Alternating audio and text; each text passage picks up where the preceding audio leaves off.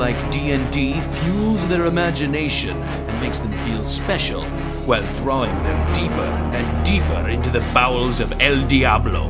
Observe the previously unobservable. I'm attacking the darkness! Roll the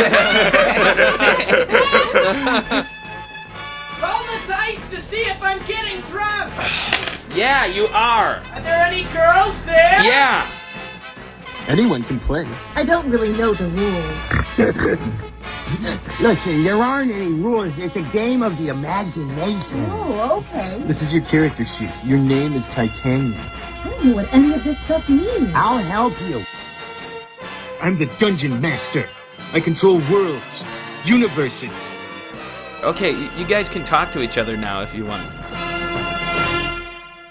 Welcome to the 10th episode of DC RPG, the Hero Points podcast. I'm your host, Game Master Siskoid, and with me today is a voice that you've heard on the show before in our landmark Megs versus Phaser Rip episode several years ago. The author of Only Living Boy and now Only Living Girl, David Gallagher. Welcome back to the show, David. Thank you so much for having me, Siskoid. I'm thrilled to be here. Yeah, I know you're one of the big fans of this show, and I know it's pretty infrequent, so we're trying to remedy that a little bit.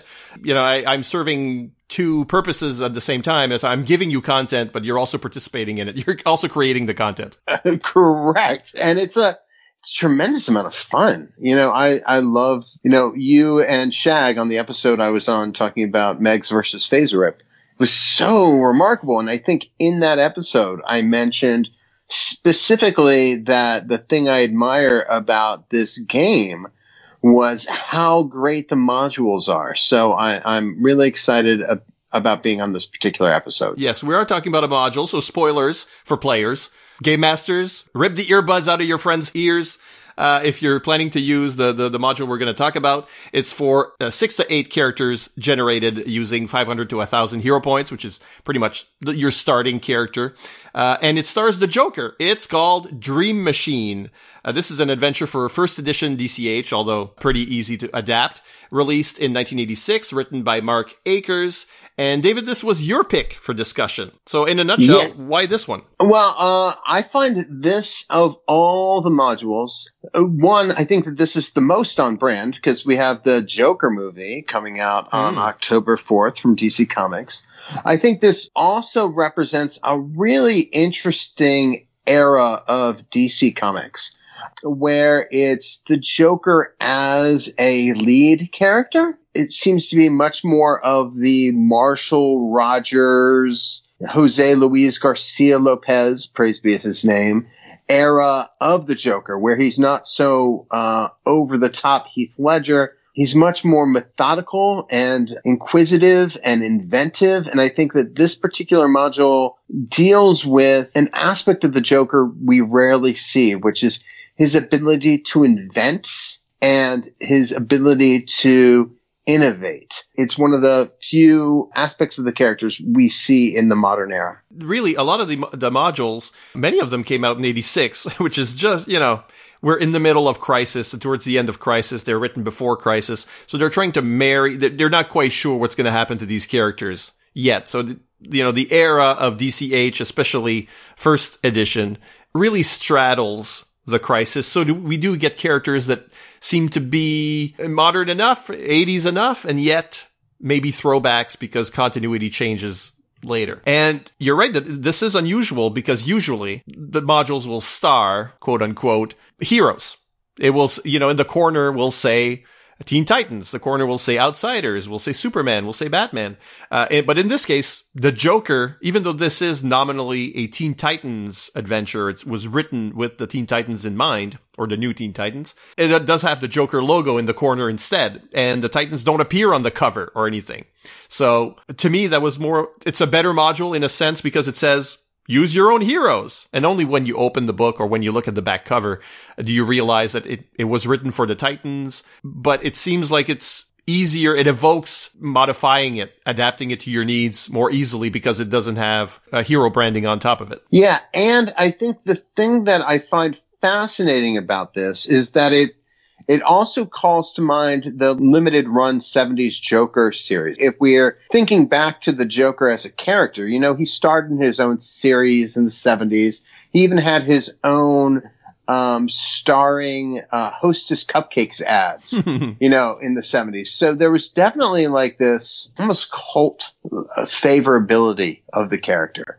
So I do love that. And I agree with you. There's an adaptability to this module that I don't think you would get if it was centered specifically on the Teen Titans or centered specifically on any of these other characters. I think knowing that the Joker's involved, it makes it really fascinating. And if I recall correctly, I think this actually slightly predates the Joker with the Death in the Family era. Yes. So we're still in this maniacal, but not totally over the top homicidal version of the Joker yet. Right. So it's a very interesting version of the character. And I think that the cover is very representative of that. Well, let's look at this thing because it's a new cover. It's usually a new cover. I say new cover, but it's always a new cover. They don't use stock art for the covers on these things. By Dennis Cohen, apparently from a sketch by Ed Hannigan, who had the same credit on the Ambush Bug module. So I guess this was a thing Ed Hannigan used to do with inks by Marshall Rogers. So you really do have the Marshall Rogers Joker because it looks more Marshall Rogers than Dennis Cohen. Right. And this is Dennis Cohen like earlier on in his career. This is, I think, right around the Question era. It would be just before, yeah. So you're dealing with these three iconic talents of the 80s who have created, and I say this with all love, almost a psychedelic Bill Sienkiewicz-esque level cover. This cover is ludicrous in all the best ways. Like you've got a floating Cheshire cat smile. It looks initially like the Teen Titans Tower covered in a spade, but really it's a Joker element. And there are all these diamonds and hearts and playing card elements that make the whole thing look just simply out of the box ludicrous. I don't think I've seen another DC cover to be this off kilter. I must mention Bob LaRose did the colors, which he usually did on these. His only misstep is maybe if that's even him, the Dream Machine title is in colors that don't really pop out all that well from the green background. I don't think that's him. I don't think he was responsible for those colors. No black outline around the letters to make them pop. Yeah. But otherwise, it's a very colorful cover, surrealistic, which matches the action of, nothing here is specifically the action of the story, but it matches the theme of the story and the world that the module is going to create. And you're right. At first I thought, there's no Titans on this, but then, but that's Titans Tower that's turned into a bridge. But no, it is a J. It's not a T, it's a J. So it is all Joker all the time on this one. We're in the Joker's world. Right. And the thing that I like a lot is when you zoom in and look really tight on the cover, like on the bridge, that looks like one of those stretched limousines, looks like the old Joker mobile. With the Joker's face at the front of it. I completely love the way that this book looks. Even the background cityscape is made out of Joker cards and dominoes, and there's a lot to love here. There's a lot of water here as well, which actually turns up in the story itself. So, it's sort of giving us hints, but if a player came across this, they wouldn't necessarily know what they were in for. And that's actually what's nice about the back cover copy, which is what I was going to take a chance to read, where it says, "Beware, your wildest dreams may come true. Deep in Arkham Asylum, a wild-eyed man claws at the walls. He gibbers and shouts about a mysterious dwarf with the power to make dreams come true. The doctors do not listen. He was just another wandering madman sent here from New York City. The police do not listen. They are too busy to investigate the babblings of a madman. Friends, family, no one listens. No sane person dares to listen. No sane person at all. But the inmates in Arkham are not sane. Some of them are dangerous. The most dangerous of them is the Joker. He believes. He listens. He plans. The Teen Titans don't stand a chance." Except for the end there, this could be a module for Call of Cthulhu. Yeah, and what's fascinating about this back cover copy is that we're using, it's all the suits of the cards. There's diamonds, hearts, spades, and clovers or clubs. And what I find so fascinating is none of these colors are really like the traditional playing card covers. It's like blue hearts and green spades. And, so they're really trying to create this off-kilter, unusual look and feel, a psychedelic effect for this book. And I'm all in for it, Siskoid. And we were all in because, as we'll talk about later, we both have played this module. We both have game mastered it. Yeah, and one of the things I find so fascinating about this one is how I find it very nuanced. I think that there's a lot here in terms of, I know we'll go into it a little bit more, but one of the things that's nice is it takes the players from a predictable world into something very unpredictable, where you're dealing with a lot of characters' perceptions, and with a little bit of modification, I think it could work for like a 5,000 point character or a 20,000 point character. Well, probably not a 20,000 point character, but you get the idea. Yeah. Is that it could scale up, I think, because you're taking the players from this element of familiarity to this whole other dimension. And I think that's one of the reasons that it works even across other games. This is a module that, as you'll see, you could theoretically use not just outside the DC universe, but in non-superhero games. It would work in a science fiction game. It would work because it does give you tools that you could adapt for other types of gameplay. Let's get into it. Okay, sure. Well, spoiler warning, I guess. This is the part where it gets spoilery. We're not going to go through it encounter by encounter, but rather we'll tell it like a story. In fact, I'm going to read directly from the book's synopsis. And even before the book's synopsis, there is the story that comes before, what happened before. In short, it's a little bit like what David was reading from the back cover copy, but the whole story is that Desaad, Darkseid's torturer, is on Earth, and he's experimenting with this dream machine, which is a device that can project people inside the sleeper's dream. So he's picking people up off the street, transients and whatever, people that won't be missed. And he's making them go insane, torturing them with his own dreams, I guess, because he must be the sleeper in this scenario. But they're physically drawn into a world that is probably disturbing. I don't know what Desaad dreams about, although we do find out a little bit about that in the course of the scenario. But Desaad's dreams are obviously disturbing. So people wind up in the madhouse in Arkham Asylum. In that case, that's where the Joker learns of this device. He listens, he believes, and he tracks down Desaad prior to this module happening. He steals the dream machine, and he holds himself up in New York City because let's test this out on not Batman, but Nightwing, on the New Teen Titans, who are less of a threat, I guess. Right. He wanted a challenge, but he didn't want too much of a challenge. Training wheels is what this is. Right. Absolutely. Let me open up the book on page 4 and read a little bit from the synopsis. It's basically what your players are going to be run through. It goes like this. It begins with the Joker's attempt to kidnap Nightwing, thereby luring both Nightwing and the Teen Titans into the trap he has set with Desaad's dream machine. Eventually, the player characters will confront Joker at his hideout, the back room of Madame Lethy's fortune-telling establishment.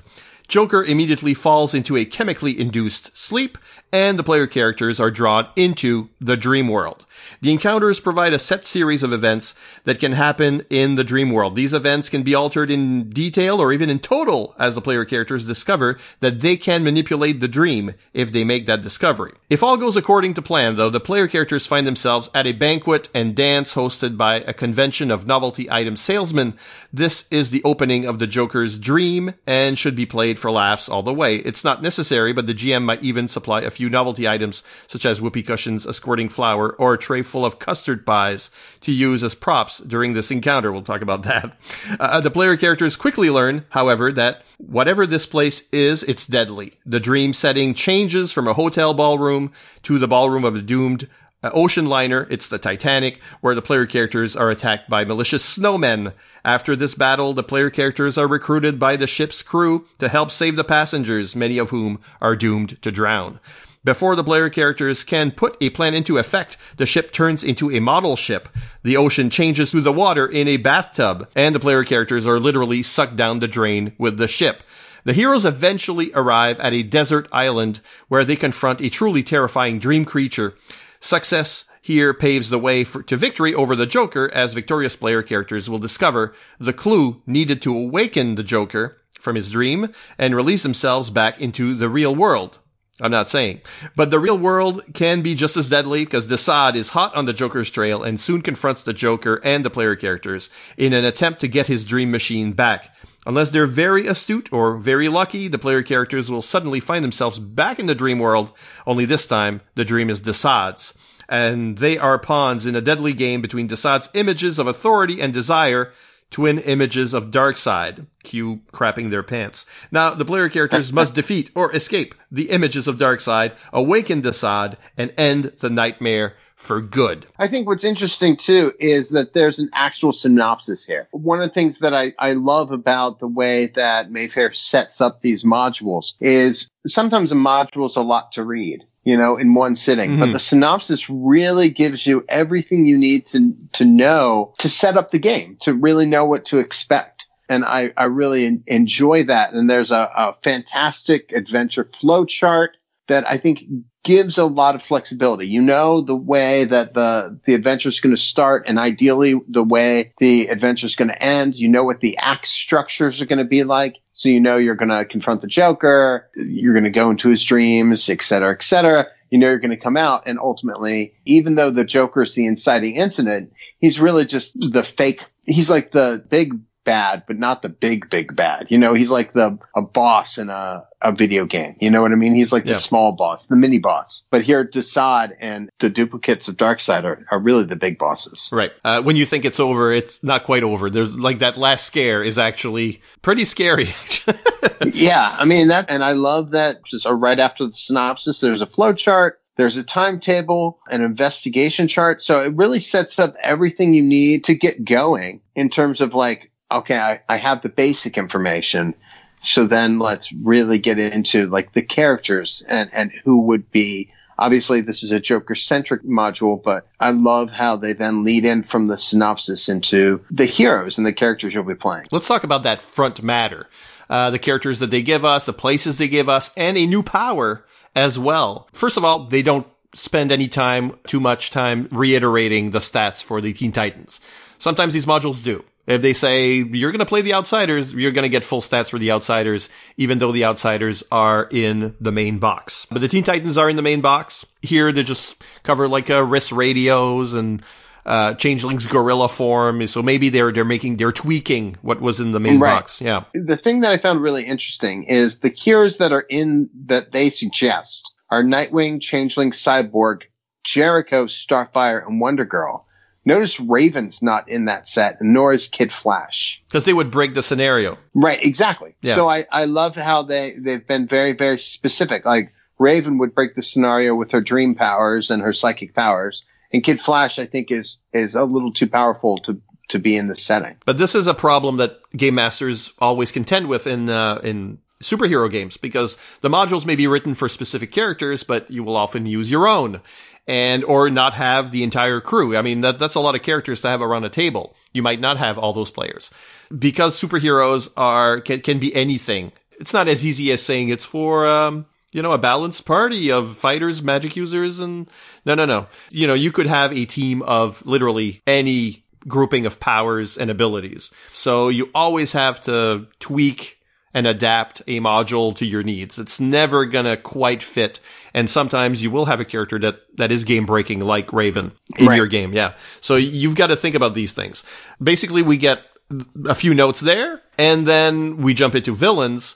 So here we do get the Joker, and we do get Desaad, and of course, all the dream creatures, because we're going to go into a dream world. So all the dream creatures have stats as well, although they're very adaptable and very flexible, because they could have various powers depending on their look and whatever the dream is actually about. So a couple of things that really made this section stand out for me were, one, I love that we get Desaad's stats. Obviously, we know that he's going to be the big bad. We get the stats for the Dream Machine. Both of those are fantastic. Where I found it very interesting, in particular, was how they sort of positioned the Joker. So not only does Joker get 2 new tricks up his sleeve, he gets Joker's itching powder and then the sleeping gas capsule, which is used in conjunction with the Dream Machine. One of the things I found very interesting in reading Joker's stats was everything looked pretty great. Obviously, he artist, actor, gadgeteer, scientist, all that stuff sounded fantastic. The thing that I found very interesting was where it says vulnerabilities, magnetic control. Yeah, what is that? That looks like a mistake, a cut and paste problem from some other file. Yeah, I found that. Did you think that was also unusual? I thought it was like a typo of some sort because Magnetic Control 9 is the way you would write a power. That is not how DC Heroes works as far as any kind of vulnerability there. So this is like, I don't think he does have a vulnerability. I don't think, because he doesn't have any powers. The limitations would be it. And so magnetic control is like something, it does not belong in this module at all. There's no place, there's no magnets anywhere. So I think that was a flub there, a problem with the copy editing. So as a GM, you would not include that? No. Okay. It wouldn't mean anything. It wouldn't mean anything in game terms. I was thinking like, as I was reading it, I was like, did Joker have like his own utility belt at this time? Did it make him like, cause Joker had for a while his own utility belt. I was like, is there something in the module specifically? So I kept finding myself asking about Jokers. Like I kept reading, trying to figure that out. Yeah, but, aside from that, I found, a lot of these things to be incredibly interesting in terms of, not just, obviously, we talked about the heroes, but I love that they included Changeling's gorilla form. And I thought the write-ups of the villains in particular, even though they're in, I think, the main set, I love that they included them again because I think it's important to have them here. I do love that itching powder thing. The mechanic for it is basically just an attack on your health, on your body, but it doesn't cause damage. It just causes you to lose control. Nervous control, basically. So that's pretty cool. And when you look at all these dream creatures, it is a trope in these modules that you will have enemies like cannon fodder, basically. Disposable threats for the heroes to fight, usually to train up the players in their skills and powers, because if you are playing with the Teen Titans, maybe you're just picking this up and, okay, these are the characters, you're just distributing the characters, and there's a learning curve when you're not playing the same character over and over. So that may be it. Or it's just like to create fighting opportunities, which are a fairly big element of role-playing fights. Not everybody uses them. Not everybody wants to play that kind of stuff, but modules always provide fights, and you don't want to be fighting supervillains or the Joker over and over or anything like that in your story. So you'll need disposables, thugs, creatures, in this case, anxiety monsters that will turn up that can be beaten to zero and it won't really affect the plot. So, well, it's not like Marvel where you kill the creatures and you lose all your karma. No. So one of the things I was going to say is one of the aspects that's nice about this too is that these nightmare monsters also sort of, unlike regular thugs, these nightmare monsters I find really help establish the setting and the tone of the situation more than like regular cannon fodder characters. I think that these really highlight how different this adventure is than others. Yeah, because usually I'd say that this trope, usually it's going to be like robots. There's no consequences to unleashing the full fury of your powers. But in this case, well, similarly, I don't think there's much of a consequence to destroying one of these creatures. But there's a lot more variety there. You can do a lot more. And there is a picture where you've got, scarecrows and bears and goblins and snakes and all sorts of monsters, and it can be a lot more fun to do than just, yet another, especially if you're playing often and you're always using modules, fights with robots. It's like every villain has a robot army or something, but in this case, it's a dream army. I'm forgetting my 80s culture, but wasn't this also around the time of like Friday the 13th and Nightmare on Elm Street. Nightmare on Elm Street for sure, yeah. I think this is also calling to mind some of those 80s slasher movies, with pumpkin-headed creatures and axe maniacs and stuff, which I find really, really interesting in terms of like enhancing that level of horror. If played right, this could feel, I think you'd mentioned before, Call of Cthulhu. This could feel like a very Call of Cthulhu style horror adventure. Definitely. And there's, if we look at, like, this module per se, gives you, obviously you could change the world, the dream could change, but the Joker's dreams aren't necessarily horrific. But then if you used it differently or with different dreaming characters, you could actually play this as a horror scenario quite easily. And it would work quite well. But because let's talk about that dream world, because they give us the rules of the world, and then they don't use every rule in the story itself. So they're giving you this in case you want to just, go wild, or make it a recurring motif if the heroes wind up with the dream machine, and then you can do other dream machine plots. Or if you want to use this in other ways. So I could easily find myself playing this. How many Star Trek scenarios feel like this? Right. Exactly. With the holodeck or whatever. Yeah, or whatever. So you could use this in a mind-bending space opera. You could use this in a horror game. You could use this in a variety of different genres, so long as the dream machine or a dream artifact could exist. So what do you think of this world, that the dream world, where they even give us a view of it? It's a sphere with a cylinder in the middle of it. It's separated ego and the id, the ego, and the superego are all things within this world. What do you think of this? I love the structure of this.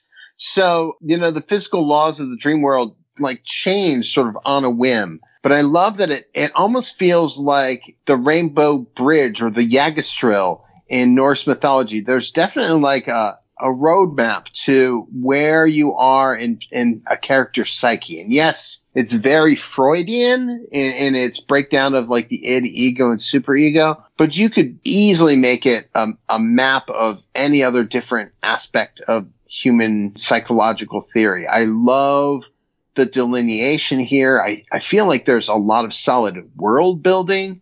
And especially when we get into the development of things like the language center and the sight center and the hearing center. I mean, what an opportunity to really gauge your players and challenge them on a sensory level in a way that you might not have the opportunity to challenge them in other supplements here. Because there is an element of this that is going to be a mystery as to what's happening. We know it's called Dream Machine. We know they're inside a dream, but they're just going to wake up somewhere, and not know what's happening. Will they make that leap? And of course, the way the brain here, I guess the mind is set up, there are clues all along the way. Okay, this is why this is happening. And so if you can figure out the psychological logic, then you can figure out how to get out of this scenario is basically the trick here. They set up cues for what things are going to look like. So as a GM, you have plenty of opportunities to really pull up like how things in the hearing center might work, or how things in the sight center might work. And there are so many different clues and words and descriptors you can use to keep your players on edge, because ultimately, like I said before, I think that the unknown is what makes this particular game so interesting. There is this feeling of mystery that sort of keeps the players on their toes. And I love that. And I love that ability to really mess with players. I love messing with players. And I love how the dream creatures also operate differently in each sphere of the centers of the dream world. I absolutely love that, because they're like, in the touch center, the monsters are going to try to get closer to you. I'm like, oh my God, that's so cool. And it's tit for tat, because you're screwing with the players, but they have an opportunity to screw with you, which I think is an interesting idea as well. And I'm the kind of game master that likes to give his players a lot of leeway and to challenge me on the improv side of things. Some games I improv completely. Some games I have tightly scripted. Some games I'm using a module like this. So it is tightly scripted, but I want the players to throw curveballs. I think that the curveballs are what's interesting. for the Game Master. So in this, as the module goes on, it tells you about a power called Dream Manipulation, which you cannot buy as a hero, because I don't think it would be very useful unless you were like Night Mask or, I don't know, Sandman. Or Doctor Strange, maybe. Maybe. Fighting Nightmare. But then, in any case, if you walk into a dream world, you automatically have this power. You can't buy it, but if you're in a dream, you can do lucid dreaming tricks, basically, is what they're saying. So this power allows the players to change elements. Not every element, like a certain element. It's like concentrate on something and then the rest, that will change, but the rest will stay the same, or that will motivate how the dream changes, just like dream logic, basically. So this is a fun way for players who realize what's going on. And basically, I like to think of it as, while they don't know they have the power, you're treating them like Johnny Thunder in the Golden Age. Before he realizes that he's saying a magic word and that's activating the Thunderbolt. Say you, whatever, and then you will be giving them effects that they created themselves, but they don't know they're doing it. So that's a cool idea. And then once they know they can do it, then all hell breaks loose, and your scenario is off the rails in an entertaining way. That's exactly it, is that you're empowering players to do something that's just totally different and unique. And I think that makes for a lot of fun. Once they feel they have a degree of significance in this world, it makes everything so much more interesting. So you've screwed with them, you've messed around with them and their expectations. But once they realize that they can control, to a very limited degree, the world around them, I think it makes it interesting. It gives them, it allows them to play sort of on an even playing field. And I think that's why removing a character like Raven from this module makes such a difference. They're fixing something as well, because I think the problem that could crop up with something like this, where anything can happen, is that, anything can happen, so nothing matters. The players know you're screwing with them at that point. Right. But if they have agency, that changes everything. That's exactly it, is when you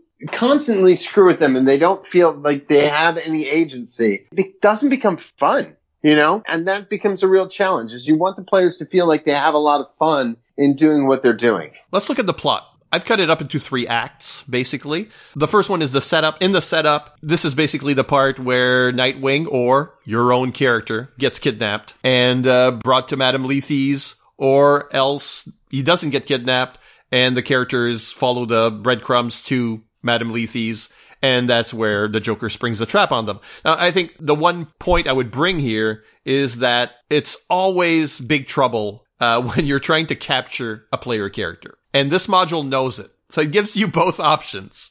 Maybe Nightwing gets captured. Quite probably he doesn't. So here's what happens if he doesn't, because it's hard for players to accept that they will be captured. I don't know if you've had this problem. I have. And that's actually the part of the things that are in this game. That's the part that I really sort of find a lot of challenge with, because you're literally removing player agency. When you have a player get kidnapped, it's literally removing all their choices. And I think that there could have been a different way to set this up to get you into the heart of the action. But how often in like the cartoons is Batman kidnapped or knocked out or the villain escapes? How would you do it differently than having Nightwing get kidnapped? It tells you what to do if he doesn't. So it's not a big issue. One of the things I do, which I picked up from the Doctor Who role-playing game, not the FASA one, the Cubicle 7 version, which I've played a good deal. The way they set it up, because it is a trope in Doctor Who. The companion gets captured, or the heroes find their way into a cell. And that just propels the narrative, really. It's a good chance to be closer to the villains, right? To be on the inside. That happens a lot on TV shows.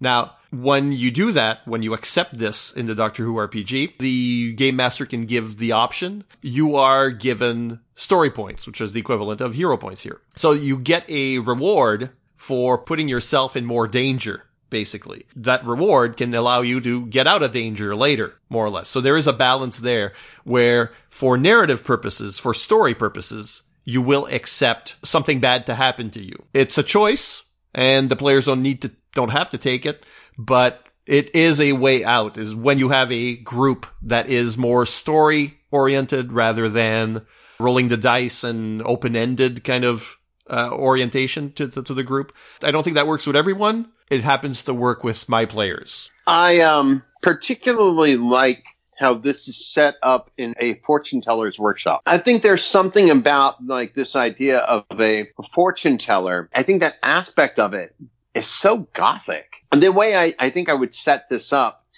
is a little bit differently, but to have the players feel like they're getting their fortunes, like they're somehow driven to talk to the fortune teller who's giving out free tarot card readings with playing cards. And then as she doles them out towards the players in like real game time, she could pull out a Joker card and set up the whole scenario. So there's an actual like element to it where they're investigating her and talking to her.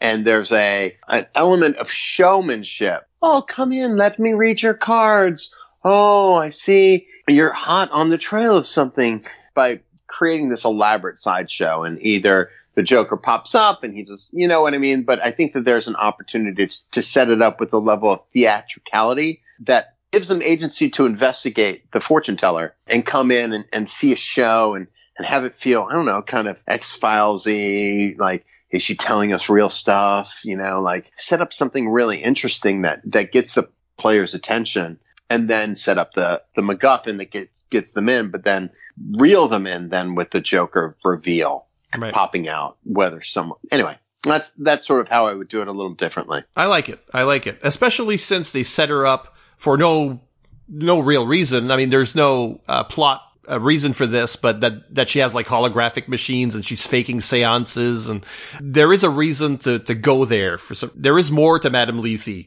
She could be a recurring villain already in your campaign, sort of thing, and there might be other reasons why they go there, because she's scamming people, obviously. Right, exactly. And that's sort of, I found that they were leaving story opportunities on the table. So as a GM, I would probably, if I were to run this now, probably beef up that role and make it sort of the engine that gets the story moving. And it could be a red herring as well, because she's got holographic technology. We're in this weird world. They're thinking holograms. They're thinking holodeck. And that's not what's happening. Yeah. The middle part, the middle dreams, I guess, of this thing, the pie fight, the Titanic, Albert Einstein as Humpty Dumpty, the animated Joker card that attacks later. I love that, by the way. I love the Joker card. The picture of it, I think they've drawn their own Joker thing, but used stock art for the Teen Titans in front of it. It's a nice composite.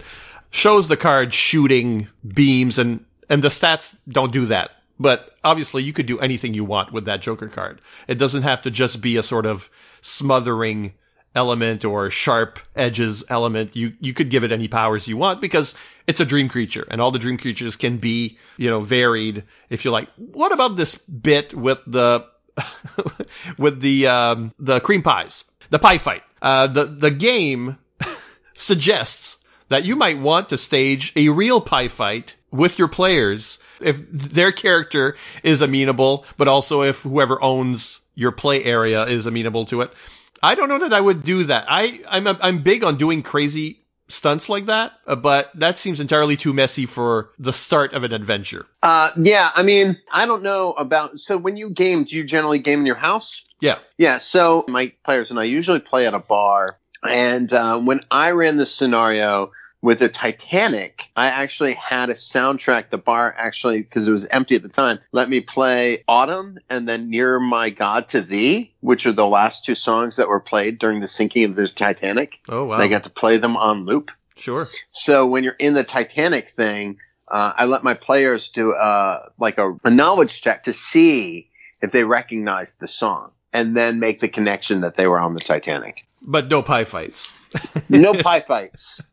But that sort of unsettling feeling of like, why is there music playing? Oh, do I recognize that song? Oh, like set it up so there's auditory clues that the players would feel like they could get. Well, I don't know how unsettling it would be in one of my games, because I soundtrack my games quite often. It can be just for the action, or it can be for, characters have their own themes, that kind of stuff. But rarely is it diegetic, let's say. Although it can be. I once used the soundtrack. I mean, the entire Woodstock festival. What was happening in certain hours? Yeah, at the time I found it. There was probably some sort of box set or something. I stole it off the internet, I admit it, not to listen to it, but just to use at such an hour. It's people getting sick on the site. So when there's announcements, I use those announcements, but also the music in front or in back of it in a Doctor Who game where some of the stars were involved in the scenario. Like Janis Joplin was some sort of time agent or something. But I use the show as a background and actually the actual show, just to show off, I guess. One example that sounds like yours. That's great. It's like this is actually the sound of the setting. And once you realize that's what's going on, if they do, then that informs the action instead of just saying it outright. That's what's really interesting is that there's a real palpable opportunity to use these settings in a great way. I've never used any of the other props when you ran this game. No, not this one. Did your players help save the passengers? Is that one of the things they did? They spent a lot of time trying to save the passengers, and then it became when we ran this game, it became a real scary, they felt like it was a kind of very ominous. Once they realized that they were on the Titanic, it became very ominous. Yeah, because I've used the Titanic in a time travel game once as well. It's a ticking clock. It's a natural ticking clock, and everybody knows about it. Whether or not they remember the details, although the James Cameron film certainly helps, for people to have it in their collective conscious. But of course, they don't need to do it because it's all fake. It's in a dream, right? And it's all once they start doing it, it will turn out to be futile because then you've got your Albert Einstein figure that appears, which I think is another red herring, makes you think it's about quantum realities, it's parallel worlds. The module is set up so that it set up a mystery, but there are several solutions that seem credible. What did you think about? So I love the Dream Ballroom. I love the setup. Without spoiling too much of it, I love that it's basically sets up like it's inside the American Novelty Items Players Association. I love that there's despite the sense of danger, the sense of comedy that is also kind of a weird distraction for the players. So it's amazing to sort of have this unusual event. It's sort of super, super cathartic because they're saying somebody's yelling pie fight as the orchestra plays the Blue Danube. There's a real spectacular setup. And then, of course, very much, speaking of Doctor Who, very much like Doctor Who, suddenly snowmen attack. Yeah. I felt reading this, I felt like it was reading watching one of those Moffat seasons of Doctor Who. So they're trying to do surreal, but they're also doing the Joker. It has to be the Joker's dream. So you've got the sort of jokes. And in fact, and I don't think I realized this at the time, but it's on the Titanic because you're playing with the Titans. It's a pun. Oh my God, I missed that completely. So had I known, our players were called the Crusaders. It's a pretty generic superhero team name that's been used by several superhero teams in comics. Would I have then, if I had bugged on this, could I have done the Crusades instead? Like change the historical event to something that's closer to their names? As if they were maybe, the fly in the ointment. They're in the dream and they're already affecting the dream. Is it the Joker making a joke about their name? Or is it that the Crusaders are in there and so they affect the Joker's dream, and that might have been an early clue to what's going on. Man, that's so clever. Yeah, it's funny reading this. I forget about how much they really take the time to really think a lot of these elements through. I mean, that's one of the reasons why it's one of my most favorite supplements, because we're not just setting up the Titanic. Obviously, we're setting up so many different surreal elements. I mean, I think getting into what we've said before about Albert Einstein, that's a really unusual setup because they come to Albert Einstein and he's like Humpty Dumpty. No, it's like bizarre imagery in a world where Batman also fights Tweedledum and Tweedledee. So, and he's the Cheshire Cat in this, but they don't really make a point of it except on the cover maybe. And I didn't even mention the Mad Hatter. Obviously, the Batman universe has a thing with Alice in Wonderland. There's some of that stuff going on there as well. That sort of morphing fairy tale kind of quality. I want to talk about the ending. because there's two ways to get to it. You can be beaten or not. Does Desaad show up before they get out or not? That sort of stuff. But it's really that final scenario where they're inside Desaad's dream, and they're being ping-ponged by two dark sides, because this crazy notion that Desaad's id and superego are dark side, that he's sort of preeminent in his mind. But the problem I have with it is that the dark sides are blasting the heroes back and forth, and the Joker, he's in there, blasting them with 30 APs of Omega beams, which is pretty killer. So I think the way I played it, and I don't have any proof of that because, it's just how I would play it now, maybe. I probably would have reduced that to a puzzle, because it's about how do we wake up Desaad? How do we get out of this dream scenario? That's the real complexity, rather than how do we do this, but also there's the whole hit point attrition problem. So you're probably going to get knocked out before you get any chance to solve it psychologically. For me, running this, I think that there was an opportunity to use, because the players are in Desaad's dream, they have the opportunity to access the dream control powers. That's true, yeah. So I didn't look at it as I looked at it as an opportunity for them to be creative here. Who's to say that they can't create some sort of gestalt character who has, there's opportunities for them to do some fun, creative, inventive things based on each of the things that they've gone through. Obviously, they were on the Titanic and confronted Albert Einstein, and they battled a crazy giant Joker playing card. But I think that, and I like the idea of ping-ponging back and forth between the id and the superego, but there is a puzzle there. It's how do you beat the id? I mean, how do you beat the ego, rather, or how do you use your dream control powers to create a different scenario, whether it's creating debris or tripping Darkseid, or creating dream control blinders that blind his eyes, or whatever. There's a real opportunity there to do some unusual things. So I was really interested in that. I mean, obviously it's very dangerous because there is the whole hit point attrition thing, but I also think that there is a tremendous opportunity to really have the players here. They've been sort of led bit by all this crazy stuff. So here is the opportunity I find for them to master and control the dream space. Right. After having been in Joker's world, in Darkseid's world, take the skills that they've learned from Joker's world and bring them here. That's really what I'm hoping in running this game, and I'm inspired now to run it again. Is what they're able to do here, is become master of that world in a very Joseph Campbell kind of way. And it's great for afterwards, because then the players can brag that they beat Darkseid in a way. Because this is one of the reasons that this is such a great scenario to use, especially in a DCU-centric game, because there's a scope there. You get to interact with the Joker, one of the greatest villains in the DCU, but there's also the New Gods in this. So it's Gotham City and the New Gods wrapped into one, and also creates a world that is generic in the sense that it's all your own. There's a bottle universe inside your little bit of DCU.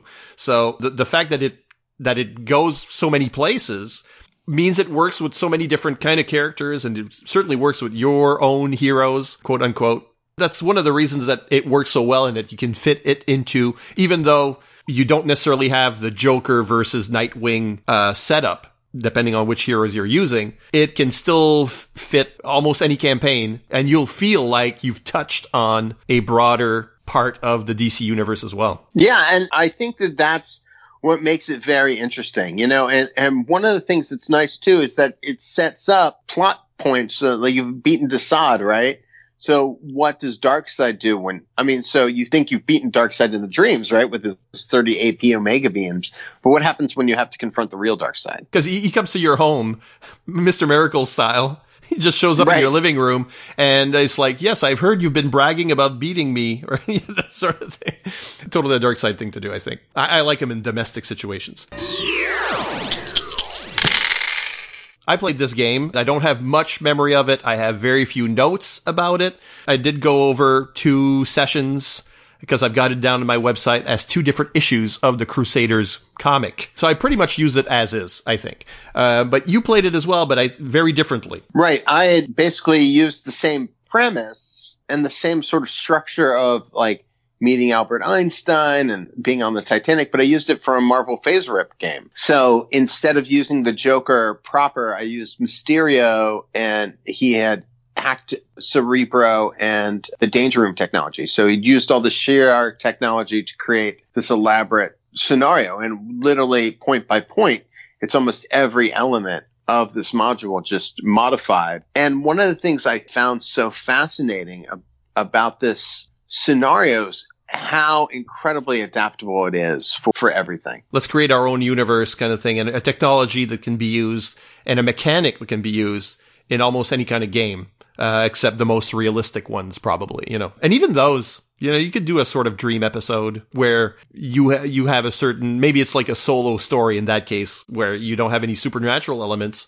but you have to wake yourself up from night terrors or something. Could be an interesting diversion. Now, but if we do use it as a superhero game, and we're today, because my game was 80s centric, but used their own characters. It happened in 1988 for us, which was the setting that we picked for it, even though we played decades later. Let's say we're playing it today. What characters might you use? What kind of team might you use? Do the new Teen Titans still work? I think the new Teen Titans, the basic Titans, I think, are still essentially Wonder Girl, Robin or Nightwing, Aqualad. I think you could use this adventure well with your standard Titans from the modern era, like your Jeff Johnsy era, your Cyborg, your Starfire. Again, probably not Raven, maybe not Kid Flash. But I think, using this with like Cassandra Sandsmark or Tim Drake or Beast Boy, I think that all those characters still work in a basic scenario here. I think Joker's motivation of fighting Nightwing would work whether it was Jason Todd or Tim Drake or even Damian. So I do think that there's a lot of flexibility there. And I think that you could use it not just for the Teen Titans, but also a little bit more modern. I think it plays out well with using even characters like Connor Kent or John Kent or the Young Justice team, Impulse and that sort of team. So I do think that it could convert really, really well to, the modern era. Desaad hasn't really changed that much. Darkseid hasn't really changed that much. And Joker, even though he has gone through these eras of change, there's still like iconography to these stories that I think really translates very well. So I do find that it's pretty adaptable to the modern era without a lot of changes, really. What about you? It could be played, like you said earlier, it could be played with much higher point value characters.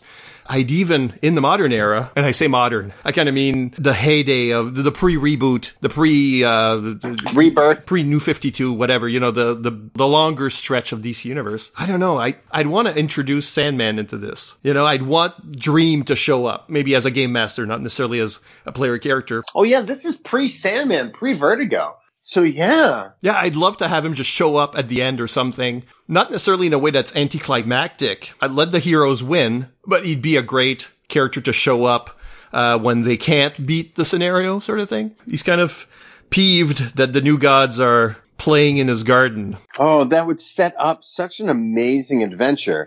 Because then it's Dream versus the new gods. Oh my God. Can you imagine? Pardon the pun. Can you imagine that? Like Dream versus like Darkseid? Yeah, I mean, that's where I think that you might be able to play with the Endless or something, make this something even bigger. I'd love to play a game where first you play the Groundlings, the Titans level characters, but then the sequel, the players get to play the Endless, or they get to play people from the Dreaming, or, yeah, you could like literally scale it up. So it could be like a 3-part or a 4-part adventure. You play the first wave of heroes. You play like the Young Justice, then Teen Titans, then Justice League, then the New Gods, then the Endless. Oh my God, you could like literally span that whole thing across a really cool. Oh, imagine remember those old Marvel annuals from like the 80s and 90s where it was like the Evolutionary War? Right. You could literally scale up. Oh, Siskoid, you're a genius. Well, I have my moments. But this is also, the module gives you mechanics that you can adapt for your own Black Mercy story. Yeah. That kind of stuff. Man. Because it's exactly the same kind of idea.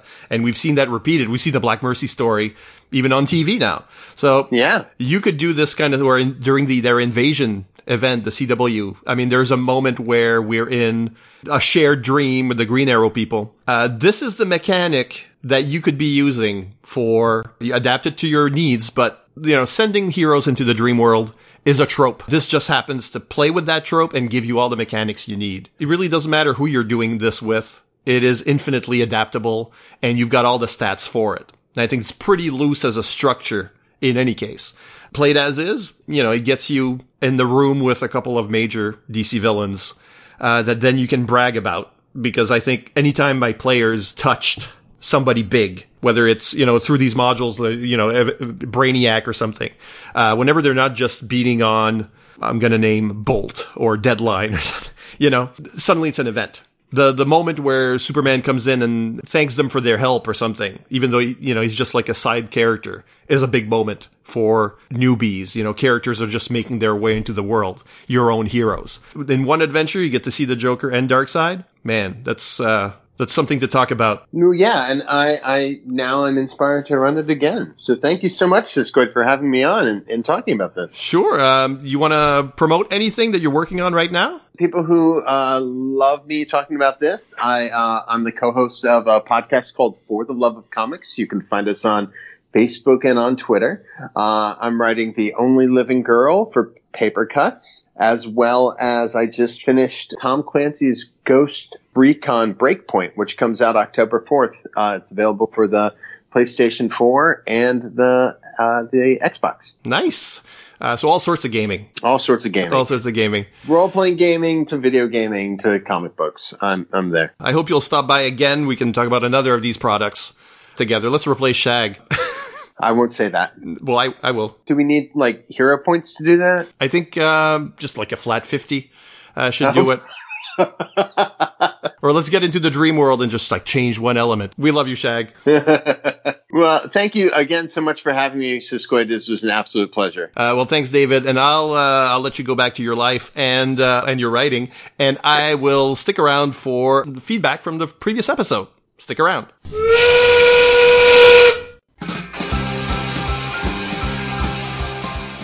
Hey there. Welcome to the Mirror Factory.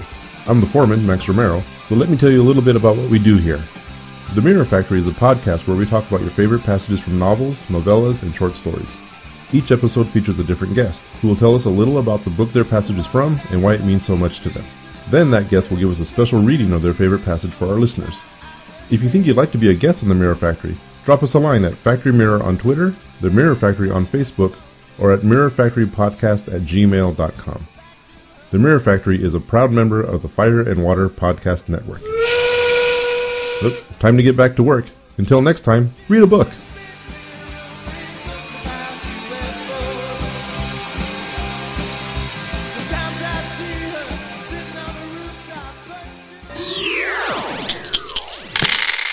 We're now heading to fireandwaterpodcast.com for your comments on the previous episode, in which I and Ryan Daly sat down and talked about two of his favorite characters and their stats, which is to say Black Canaries and Zatannas. Well, you just heard from David Gallagher at length, but he did leave a comment on that episode. He says, I had both of these characters in my recent Phaser Rip game using the Squadron Supreme as a model. He goes on to say he basically used the Squadron's stats for the Marvel Superheroes game, and then supplemented by going over the Meg system for cross-reference. Then we have Alan W. Wright says, I find it very hard to believe that Green Arrow is of greater or even equal intelligence to Black Canary. I'd say if he was a 6, then Black Canary would be at least 6.5, which, the DC Heroes game doesn't actually work with decimals.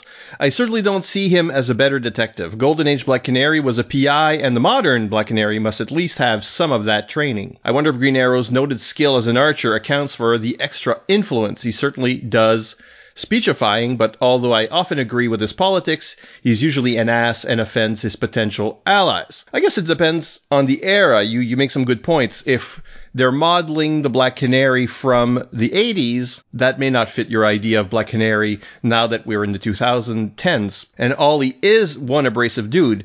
He'd have problems on the social end of things for sure, but that doesn't mean he's not smart, especially the way intelligence is used in the game. So maybe the intelligence here is supposed to reflect his fabrication of trick arrows. Certainly you would use intelligence in your gadgetry, and maybe also his ability to calculate angles and so on. Anyway, Chris Franklin is up next. He says, I would also argue I never thought Ollie was as smart as Dinah. Technically smart for crafting weapons and calculating shots, perhaps, but common sense, no. Brian Linton says, I love this new episode format of comparing character sheets to their comic book source material. It's the sort of thing I used to do with the RPGs I collected as a teen. I'm looking forward to hearing from the next expert. And I guess you're right, Brian. It's an activity that I think we've all done with licensed games, trying to compare the material with, the sources. And I think I can announce that the next episode will also be a character profile. So I'm not saying who, but that is up next and before the end of the year, probably. Slobberknocker says, I would argue that both of their strengths are too high. I never understood the fascination of overstanding strengths for a character that doesn't really use it. Black Canary uses martial arts, not strength, to damage her opponents. I'm not sure she would be higher than a 3. Zatanna's strength should be no higher than a 2, and really, her dex probably should not be higher than a 4. That's how I see it. I could be wrong. And you love the episode. And I don't think he's wrong necessarily. If martial arts can be replaced into the strike damage anyway, does she really need the bench pressing element of strength? However, dex for Zatanna, for example, might be important for sleight of hand. So it really depends what the designers were looking at when they were crafting these characters. Rob Kelly finally says, don't have much to say about this other than it was a lot of fun for this non-gamer.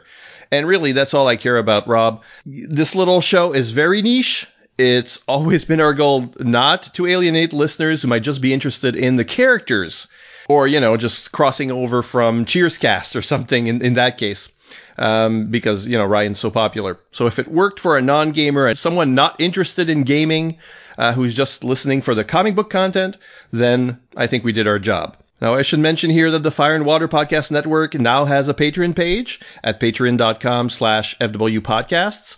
There aren't a whole lot of Hero Points episodes. We're working on that, but the entire network has more than 1,000 available shows. For the first 3 years, we were happy hosting all of that stuff at our own cost, but it's getting outside of our price range. So if you like this content, want more like it, think about leaving a one-time or a monthly donation on Patreon.